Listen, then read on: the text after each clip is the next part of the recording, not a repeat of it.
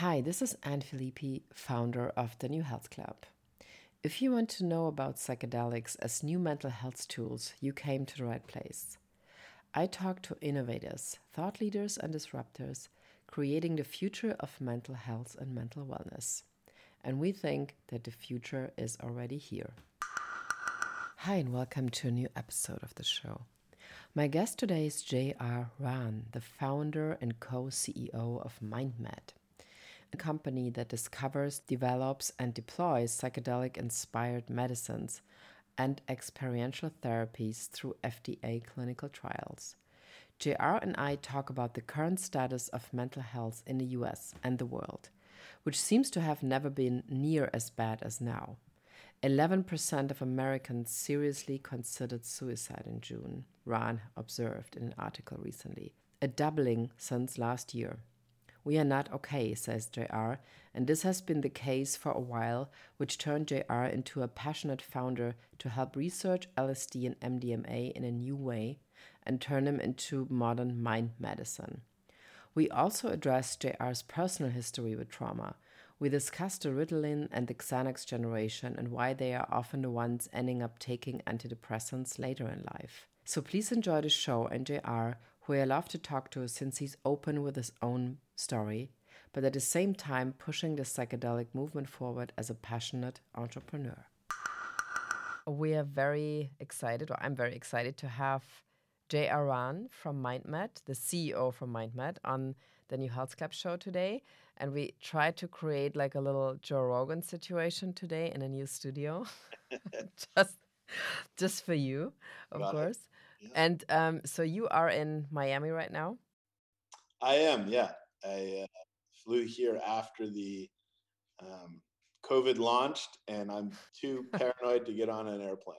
So I've stayed here. Which is, we're happy you're so responsible. Yeah. I haven't been on an airplane too since February. So, but like you have been on the podcast already a while ago, but like I said, it seems that in MindMed, in the MindMed land, a lot of things are happening every day. And this morning when I went online, I saw this piece in a New Yorker about you. So maybe you want to quickly tell us what has happened in the last couple of days, what amazing things are happening. Well, I was in the New Yorker, which is a bucket list life achievement. I think my mother would have been very proud. And it was a very cool thing to see that our society is starting to accept our field and our industry in a different light. And I think that the more we can become part of a narrative and a conversation around mental health, I think is really going to be beneficial to what we're working on. And I think the New Yorker did a really sort of good job of outlining, what that mission is and why we're doing it.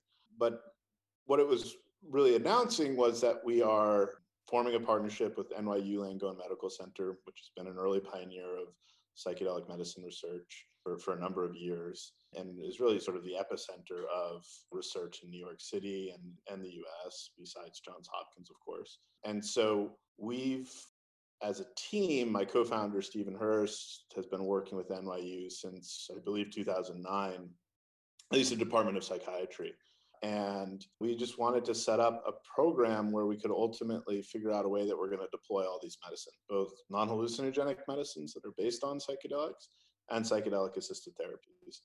Because I think there's a lot of talk around clinical trials. There's less talk around how do we build the infrastructure and the training programs to really figure out the community that's going to help deliver these medicines in the future, because that is the rate limiting factor, is humans to making this whole space work.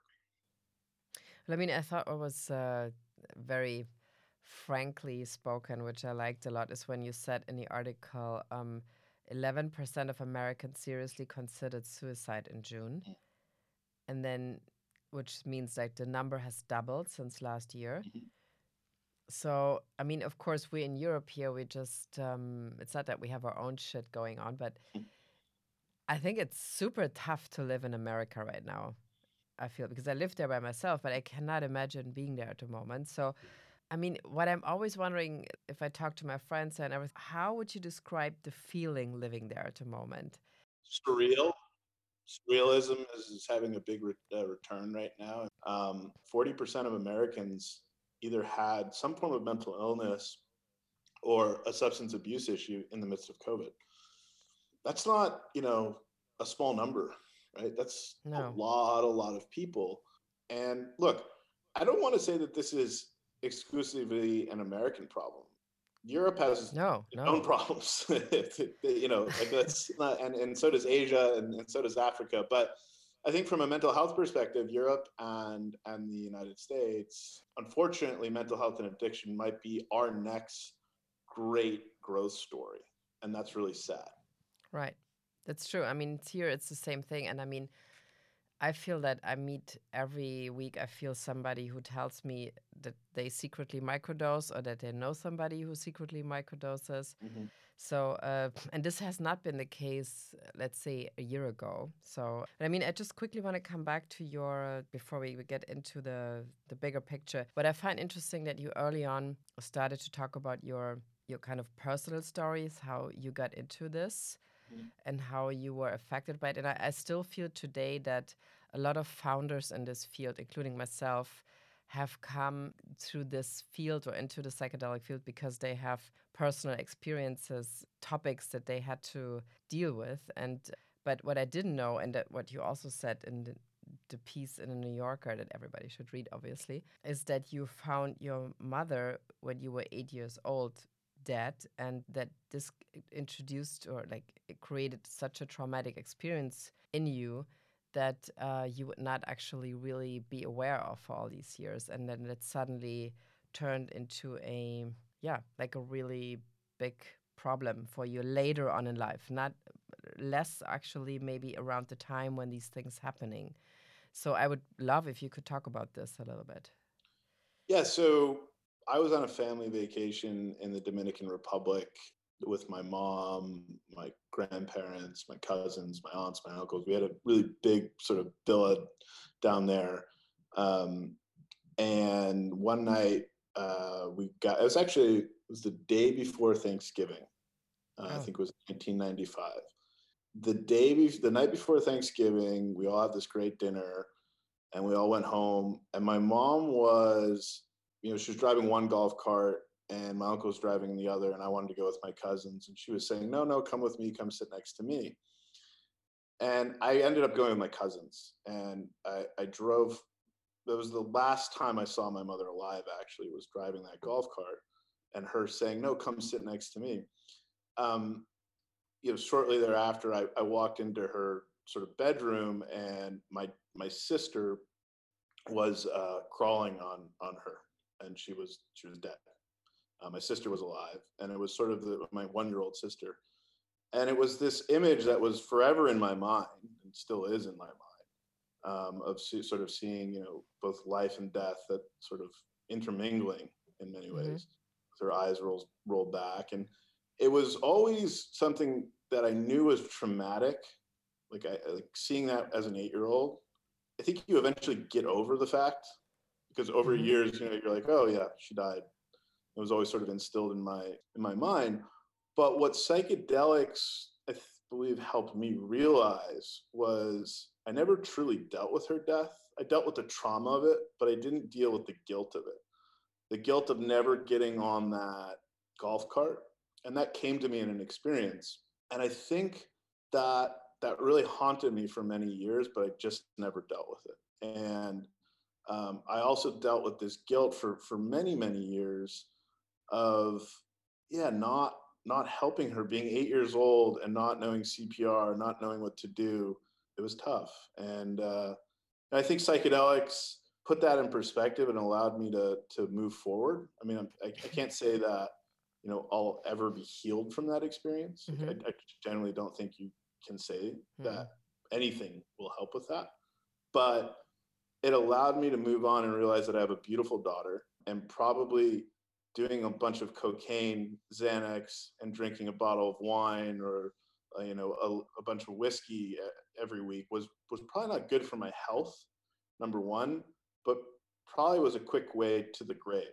And if I wanted to see my daughter and smile with her and enjoy her, I needed to change my life. And I didn't need to live with the guilt of every night not Mm-hmm. being there. So Yeah, I think psychedelics for me created this momentum in my life. I can't say that it was the end all be all panacea that changed everything, because I think there's still a lot of strong. You still need to have the willpower to actually want to make a change, Mm. but it definitely catalyzed the ability to get there. And so, I mean, that's why I'm here, right? Like that's Mm-hmm. why I want these medicines to be available to people that actually need them, and that deserve them. Because look, I come from a good family in the United States. I, was making it in Silicon Valley, but there's a lot of folks that don't have the resources that I have, and don't even mental health in general is stigmatized in the United States. Never mind psychedelic assisted therapy. Like, let's just talk about regular mental health. In some communities, like, it's shunned upon. Mm. And so I don't know. I just kind of got to the point where I was like, I'm sick and tired of seeing mental illness affect people and we're not doing anything about it. And the system really isn't set up to actually help people. It's set up to put everybody on a pill a day for the rest of their lives. I don't think anyone that shows up to work, like, thinks that's a good idea. Like, I think people genuinely are good, and humankind should want to help others, and so that's what we're doing. Okay. So, and I mean, you have set up a network of scientists working with you on possible outcomes of psychedelic drugs. Like in Switzerland, it's Matthias Lichty. In Maastricht, it's Kim Kuipers. And now the New York section, you could say. So, I mean, it seems like you have like a kind of a fast pace with this. And some people say, yeah, but it should be also always going rather slow to not jinx anything and to don't harm the psychedelic movement in a way that it happened in the 60s. So, what is your take on the speed, how fast you should push studies and get results? Because, as you say, at the same time, more and more people are actually in need of this.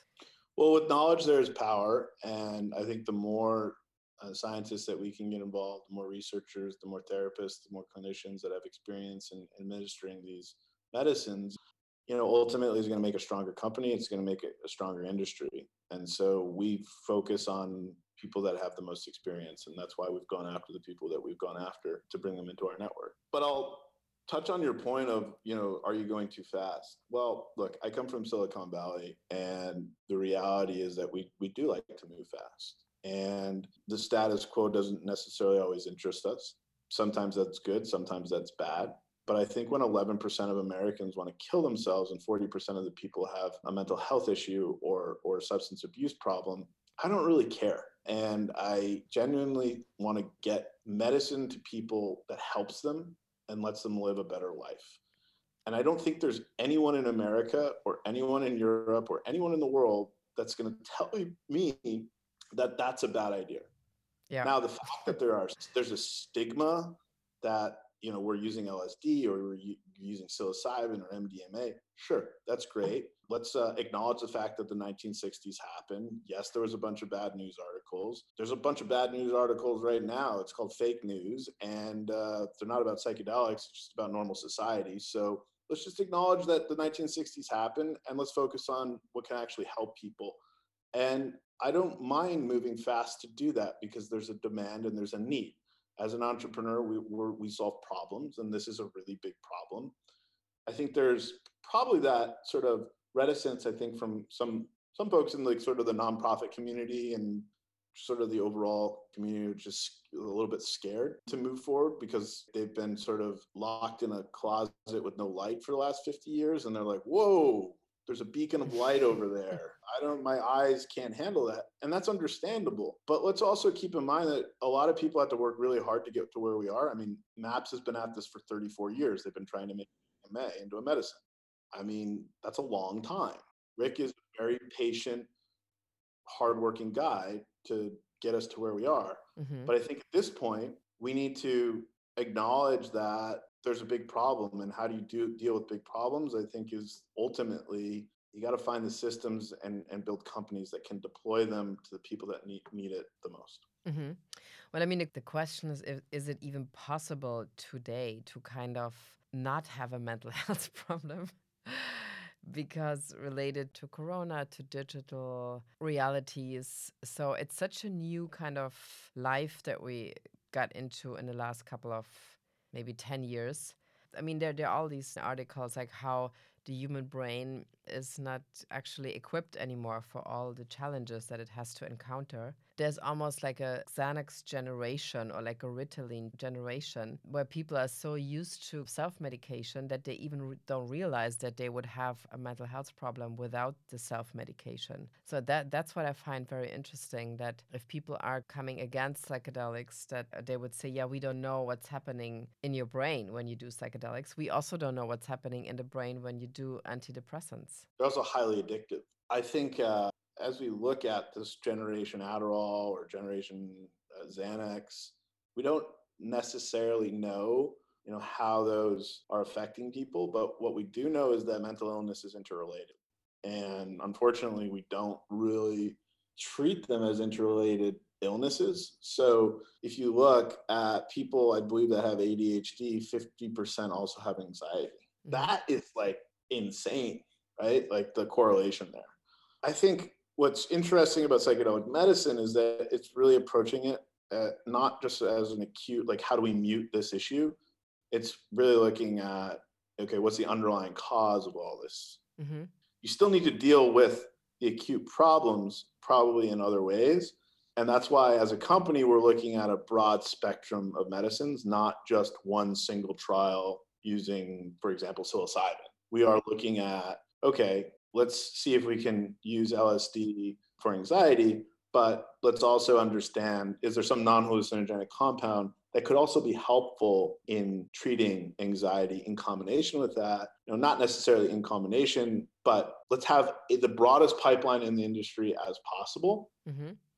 And partner those programs in a cash efficient way to actually get them to patients.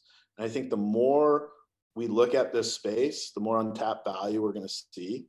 And, just there really hasn't been large companies going and looking at what can be created out of psychedelics. It's not just the experience, and that is our opinion. Experience is very, very, very powerful. And I am a direct beneficiary of that experience. But what concerns me is that we're not also looking at, does microdosing also work, right? Like, there's been very little research into that. And so the company, we're putting dollars into making that research a reality. Well, I mean, the word microdosing, I think, is now out there. I mean, I feel that most people have heard about it. I mean, this is, of course, my favorite study. Your favorite study? Yeah. Okay. The Project Lucy that you're doing. No, Project Lucy is our experiential therapy. I still need to figure out a name for our microdosing study, but we've been calling 18MC Project Layla. So I think we're just going to keep rolling with that. Okay, but the microdosing study is done by Kim Kuipers, right? In Maastricht. That's right, yeah. So and it's specifically done for adults with ADHD. So meaning that these adults have never thought about that they might be suffering from this. And to be honest, I mean, I think I first really heard about the specific adult ADHD in a talk from Gabor Mate, because he also discovered himself suffering from this when he was like 55. Maybe you can talk a little bit about that study, because I think this specific study is very interesting for maybe also young adults or people, maybe even their midlife crisis, because that's another, I feel recently, another time when people just really start to have to look into their mental health issues if they have some, especially then. Yeah, so I mean, I think adult ADHD is a thing. I think it onsets at different times for different people. I've had ADHD since I was a kid. I mean, I've been rambling and wandering around since I was probably, a year old. So, and I've been on every ADHD medicine you can think of. Look, I would love to not, have stimulants be the de facto treatment method for ADHD. I think they're highly effective. I don't think there's an argument there that Adderall really makes you work and actually makes you forget to eat and do a whole bunch of other things in the process. But, I think there's got to be other ways, and maybe it can be, maybe one day Adderall and microdosing sort of are used in combination on off days. Like, there's all sorts of things to be looking at.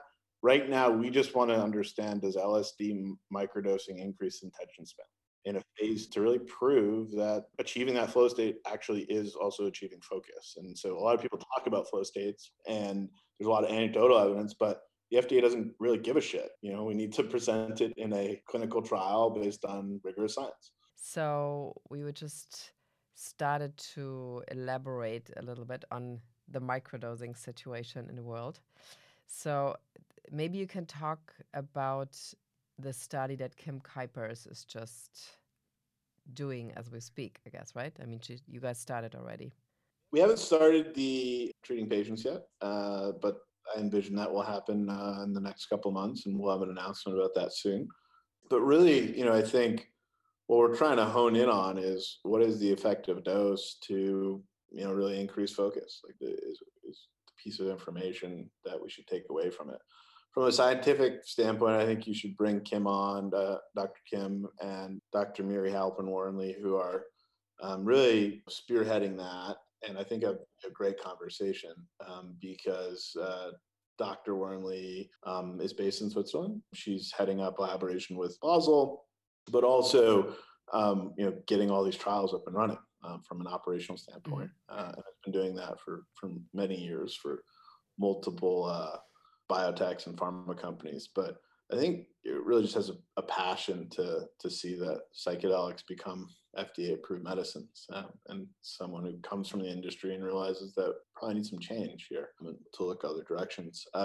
But yeah, so to talk a little bit about the study, we haven't published the exact sort of figures on how it's patient size and all that yet.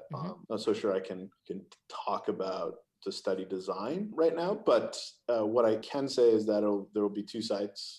One will be at University Hospital Basel, we'll be recruiting patients there, and the other site will be Maastricht University with Dr. Kim. And so people that are interested, will be likely recruiting for those trials, that particular trial very soon. Oh, wow. Where can you apply, actually? It's a really good, we should probably put that on our website, because I get that asked like 10 times a day. So I'm going to call my IT manager and CTO very quickly and say, look, you know what? We should, all the trials that we are recruiting for, we should be on our website. So I'll be doing that, as long as my lawyers let me do that. But I'll send you the information. Please, yeah, we're happy to put it on our side too. Yeah, since we're in Europe, also. I mean, so. But I mean, I just remembered that she had a very interesting talk last year at last year's Horizons conference, Kim Kuipers. So maybe I check if it's online, and we will put it in the show notes because I was there. I saw her talking, and she's a very interesting scientist. And I mean, I also feel like she's incredible, and she's really become the leading authority on microdosing in the world, right? I mean, I think that Horizon, you should definitely put that up, because it's a great talk. And look, if there's one person who's going to figure out whether microdosing works or not, it's going to be Dr. Kim. Dr. Kim. Okay, we trust in Dr. Kim. I do. But if you think microdosing through, so at one point it means this will replace any kind of medication, right? That would be the long-term aim, right? It's still medication, right? Like, if you have ADHD, you have a medical diagnosed DSM-5, issue. So I don't think that it removes medication from society. No, that's not the objective. The objective is to find a more effective and treatment or that is not stimulant based. Really, taking Adderall works, but it's also the crash at the end of the day is not so great. There's like a whole bunch of reasons why stimulants are not great, but they work. So does gasoline. But can we make electric cars? Probably, and we should. Yeah. So I don't know, just sort of improving on things that already work, right? Like, let's find alternatives as well. And I don't think anyone is going to disagree with that. You should improve medicines. No, but I mean, it's like, it seems that psychedelics anyway are already the equivalent to electric car a little bit. Well, I mean, had we not discovered oil, would we have car infrastructure and some great German cars, by the way? A lot of my favorite cars are German, but which one? I Actually, I don't know. Takes a long I'm not going time. there. That can really be very divisive in Germany, depending Okay. on whether you're gonna, which car company you're gonna go. That's about as dangerous as U.S. politics. So I think I'll stay away from Well, I mean, of course, we all looking into our first Tesla since they opened the Look, like I the love Tesla. I think it's a great car. I just wish that somebody would have like sort of figured out how to have a more comfortable seat yeah. as a sort of lazy American. I feel like we should have done that a little better. German cars Okay, are very comfortable to sit in, and so I that's think the true. Germans are going to make a great electric car that's going to rival Tesla at some point. So we'll see. Okay, Always wow. the Germans. There are also a lot of Germans in psychedelics, so I feel. But you talked about this idea of creating antibiotics for addiction or against addiction. Maybe just can talk a little bit about that idea, what that would actually mean in the long run. Well, if you ever struggled with addiction, which I have, so I'll sort of go through getting off of a substance like cocaine or alcohol is not difficult. Like a lot of you can withdraw, like you can sober up, and a lot of functioning drug addicts and alcoholics have to do that to show up to work. I think the issue that it's staying sober, it's staying off a drug, and still something I struggle with on a daily basis, right? Is the Q and what we call Q induced relapse. Yeah, just seeing a rolled up dollar bill or being at a party, where people are using cocaine, for example, for me is like it's tough to watch that Triggers. because like when you're a drug addict, you know why people are headed off to the bathroom and like what they're doing and why they're sniffling their nose. Those are all cues like, oh, bring me back to the pleasure center of my brain. Like, I could just go into that bathroom right now. Or the clink of a wine glass at a bar when you're sitting next to your friends. Like, those are triggers. And to me, that's the hardest part of addiction is having to just completely remain sober and go on with your normal life. Because the odds are your friends are still going to drink wine. They're still going to do drugs and you can say, well, oh, I'm going to just start a whole new life and just press the delete button. Well, most people don't do that. That's not happening. So let's just accept the fact that Q-induced relapse is the hardest part of addiction, and we should figure out a way to solve it. And I think that's what 18MC is going to ultimately have the potential to do. That is what we want to create a scenario where you can withdraw, get back to a normal life, and maybe, just maybe, you could have a glass of wine towards the end.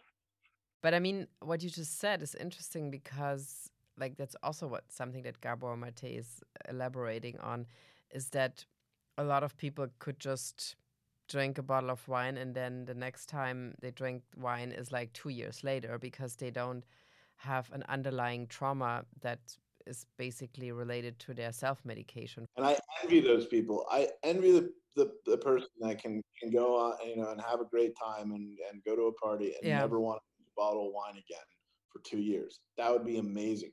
It's not me. I don't think it's most of the population because I think there is an underlying trauma for a lot of us. Exactly. Yeah, but and that's something I feel it's just as we speak is developing as in research, and that what I find very interesting also in terms of the new psychedelic science is that for some people, even if it's a very small thing in their life, that is not like the death of a parent or a rape or any kind of going to a war, like all the veterans are talking about that kind of thing. So sometimes it can be a very so-called very small incident. Just turn CNN on and you can have trauma these days. Yeah. Well, like, or COVID. I mean, Yeah. even if you're safe and if you have money and everything, even if you're in a secure surrounding, some people develop a very specific way of being super anxious. And by the way, like, to back that up with some data, in the beginning of COVID, I believe anxiety prescriptions were up by about a third. And Yeah. most of those, 75% of those increases a prescription were from new users, right? Oh, okay. So new patients for Xanax and other benzodiazepines. So that's crazy. And we've been talking a lot about addiction and the opioid crisis. Well, the Xanax crisis is coming up. This is a highly addictive substance. I've had lost friends to it, lots of issues with that substance, or with benzos in general, not just Xanax. But Mhm. we sort of like, I don't know, do you must get it a little bit in Germany as well, although you guys don't do as much, prescribe as many prescription drugs as I'm not so sure anymore about that, actually. oh, okay, fair enough. I thought there was hope on the other side of the pond. I guess there's No. not. But the Xanax haze is a real thing. You know, when you talk to somebody and they're in that Xanax haze, and you're like, ooh, whoa, okay. Well, I mean, it's like the Xanax haze is introduced to Europeans by Bret Easton Ellis in a Xantini, which is like a martini with Xanax in it. So it's Oh, yeah, really? it's in I think it's in the Glamorama novel when the main character drinks it. I don't think it's American Psycho. I think it's Glamorama. And then also I heard about it when people from mostly from LA would say, "Oh, I just take a Xanax when I go on a flight." It's like, what do you mean you just take a Xanax for a flight? Yeah, I did that once too, and it was kind of crazy actually. It was like one of the first times I took Xanax, and I didn't really know how it was, and I took one, and it didn't really set in, and I thought, oh, maybe I should take another two, and so I ended up taking like four Xanaxes on an airplane, and obviously drinking, doing everything that Yeah. a drug addict and alcoholic would do, and like at the end of the flight, I remember, What? I think it was on Lufthansa. Oh. Um, this German stewardess just looking at me like, and I had just, I had like Xanax really just suppresses you, right? And I snore, and I think I just lit that airplane up, and that's but by the way, you can go into a Xanax haze really easily where you're just like going through that stuff, Mm-hmm. and then you wake up like 3 weeks later and you're like, whoa, I've just been on a bender for 3 weeks, right? Mm-hmm. That's not medicine to me. No. That doesn't seem like it's help. And there are people that have been on Xanax for like 15 years. Well, I mean, it is like the most famous self medication, probably. I mean, it's in Hollywood movies. Everybody heard the name at one point, and so all this kind of also glamorization of pills is also kind of ending as we speak because people now realize what it does to you. I mean, OxyContin, all these kind of. I had a little car accident in LA. I went into Cedar Sinai, and they were like, "Oh, you want to have oxy?" So no, like 2 minutes later, you want to have oxy? It's like, no. I had to say no for 5 times because I didn't want to take it. Look, it's like I got hit by a car when I was like 17. I was in the hospital. They put Mm-hmm. they put me on a morphine drip. I mean, Oh. it was like playing Mario Kart for me. Mm-hmm. Just like boom, boom, boom, boom, boom, boom. And that was like my first bout with real addiction was coming out of that surgery Wow. because I was like 17. My dad came to my dorm room at school and was like, I was totally out of it. I was on I was on oxycodone at the time, and I was just running through that pill bottle. And he took that bottle and he threw it out in the trash, and I nearly punched him. And I think that demonstrates how powerful of an illness addiction really is. Mm-hmm. That you're willing to go and punch your father, not very rational, Mm-hmm. while you're also in crutches and can barely walk, even less rational. But we need to deal with not only the underlying cause of addiction, but we also need to, I think, as a country and as a global community, evaluate that maybe the medicines that have been approved aren't really great medicines Exactly. for a lot of the things that they're being prescribed for. And just because something has a stigma from the 1960s shouldn't be the reason that it doesn't get a proper evaluation and an honest look. Yeah. And by the way, I think the regulators are like the most supportive in this whole space. Okay. Like I think the FDA are like get it, and they're like, look, these are issues, problems in society. Just bring us the data and prove it to us Mm-hmm. that these things work, and that's exactly what you want from a regulator: a data-driven approach. Yeah. Remove the politics. And like a non-cultural kind of reference, just does it work or it doesn't? Yeah, I mean, like people always like, well, what about Timothy Leary? And yes, what about Timothy Leary? Um, He's he gone. was he's gone. 40% of Americans have a mental health issue? Mm. Do we care about what was in the history books? We can learn a lot from it, but we should also be in the present. There's a lot of fucked up situations that we need to solve. Yeah, that's true. But I mean, one word in terms of supporters, and I just want to mention this again because I find it always interesting if one very kind of famous person, like one of your investors, Kevin O'Leary, speaks out on psychedelics also in a very new way, just saying that, look, we need these kind of things to work because otherwise you could even say the economy will collapse because everybody will have a big fat mental health problem. So, I mean, even if you go on YouTube and Google Kevin O'Leary psychedelics, his famous interview with you is coming on. So, how do you see that in the meantime, how this, let's say, supports the whole destigmatization? Everyone in mainstream America knows who he is. Yeah. I mean, like when I go to dinner with him, we couldn't get through dinner without like 10 people coming up and asking for a selfie or something. Trust me, they weren't there for the psychedelics. They were there for Kevin, Mr. Wonderful. Of course, but still. I think it's super powerful that we were able to get someone like him on board because stigma is the biggest threat to this space. And anybody that's going to argue otherwise, that it's the regulators, it's the politicians, it's none of that. It's the stigma that has been ingrained into our heads that psychedelics are bad and you should stay away from them. Okay. That is the biggest problem. And if we as a company and as an industry want to help people, the most effective thing that we can do right now is not only do clinical trials to actually get them approved as medicine, but it is to let people know that these are not necessarily bad substances. You've been told that, but it's not necessarily based on real data and facts. It's based on headlines from the 1960s. I think that like even Kevin had a stigma when I first approached him. He was like, absolutely not. I'm not touching this. This is bad. And it wasn't really until like his team sort of like weighed in and was like, no, this is like a huge opportunity. This is going to be a trend and you need to get involved. And so he called me back a few days later and ultimately wanted to invest and did invest. But I thought he was just going to invest. I didn't think he was actually going to be out there helping us tell our story. But what I think he realized was a lot of the people that follow him, a lot of the people that watch Shark Tank in America, all are dealing with mental health and addiction issues. They can probably use our medicine far more than anything that's being pitched on Shark Tank. And everyone can be, every family could probably be a customer of MindMed or the psychedelic medicine industry because 40% of people have some form of a mental health or addiction issue. So the total addressable market here, probably the biggest I've seen as an entrepreneur in terms of the breadth of folks that we can address. I think that is what interests him as a businessman, but he also realized that the current solutions aren't working and that's not good for society either.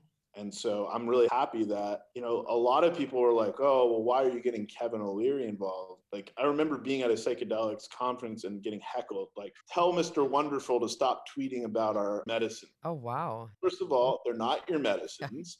They are everybody's to work on. And if Kevin O'Leary wants to help us destigmatize this space, then the more power to him. Please take a seat. Yeah, I think that's the right attitude because every day there's one new example with this. For example, there's this movie coming out in America about Lamar Odom, where he talks about his ketamine and ibogaine treatments. And I mean, it's exactly when I lived there when he OD'd in a way that people thought he would die. So there's almost like every week there's somebody more and more famous coming out saying like, okay, look, I would be dead without psilocybin. I would have killed myself without LSD. So, I mean, I think we're on the way and we're very happy that we finally made it to do this interview. So thank you for being on the show again. Thank you. I am very excited what's happening with MindMed in the next couple of months or maybe days in MindMed's beat. Well, I think we should get Dr. Wormley on and get together. I think it would be great. Yeah, that would be great. Let's do that. Yeah. All the best in Miami. I hope you can entertain yourself in the months to come. I just have given up on being a social creature for the time being. Yeah. And I'm just working because there's no better time to work. There's nothing to do. It's true. Everybody's very effective now.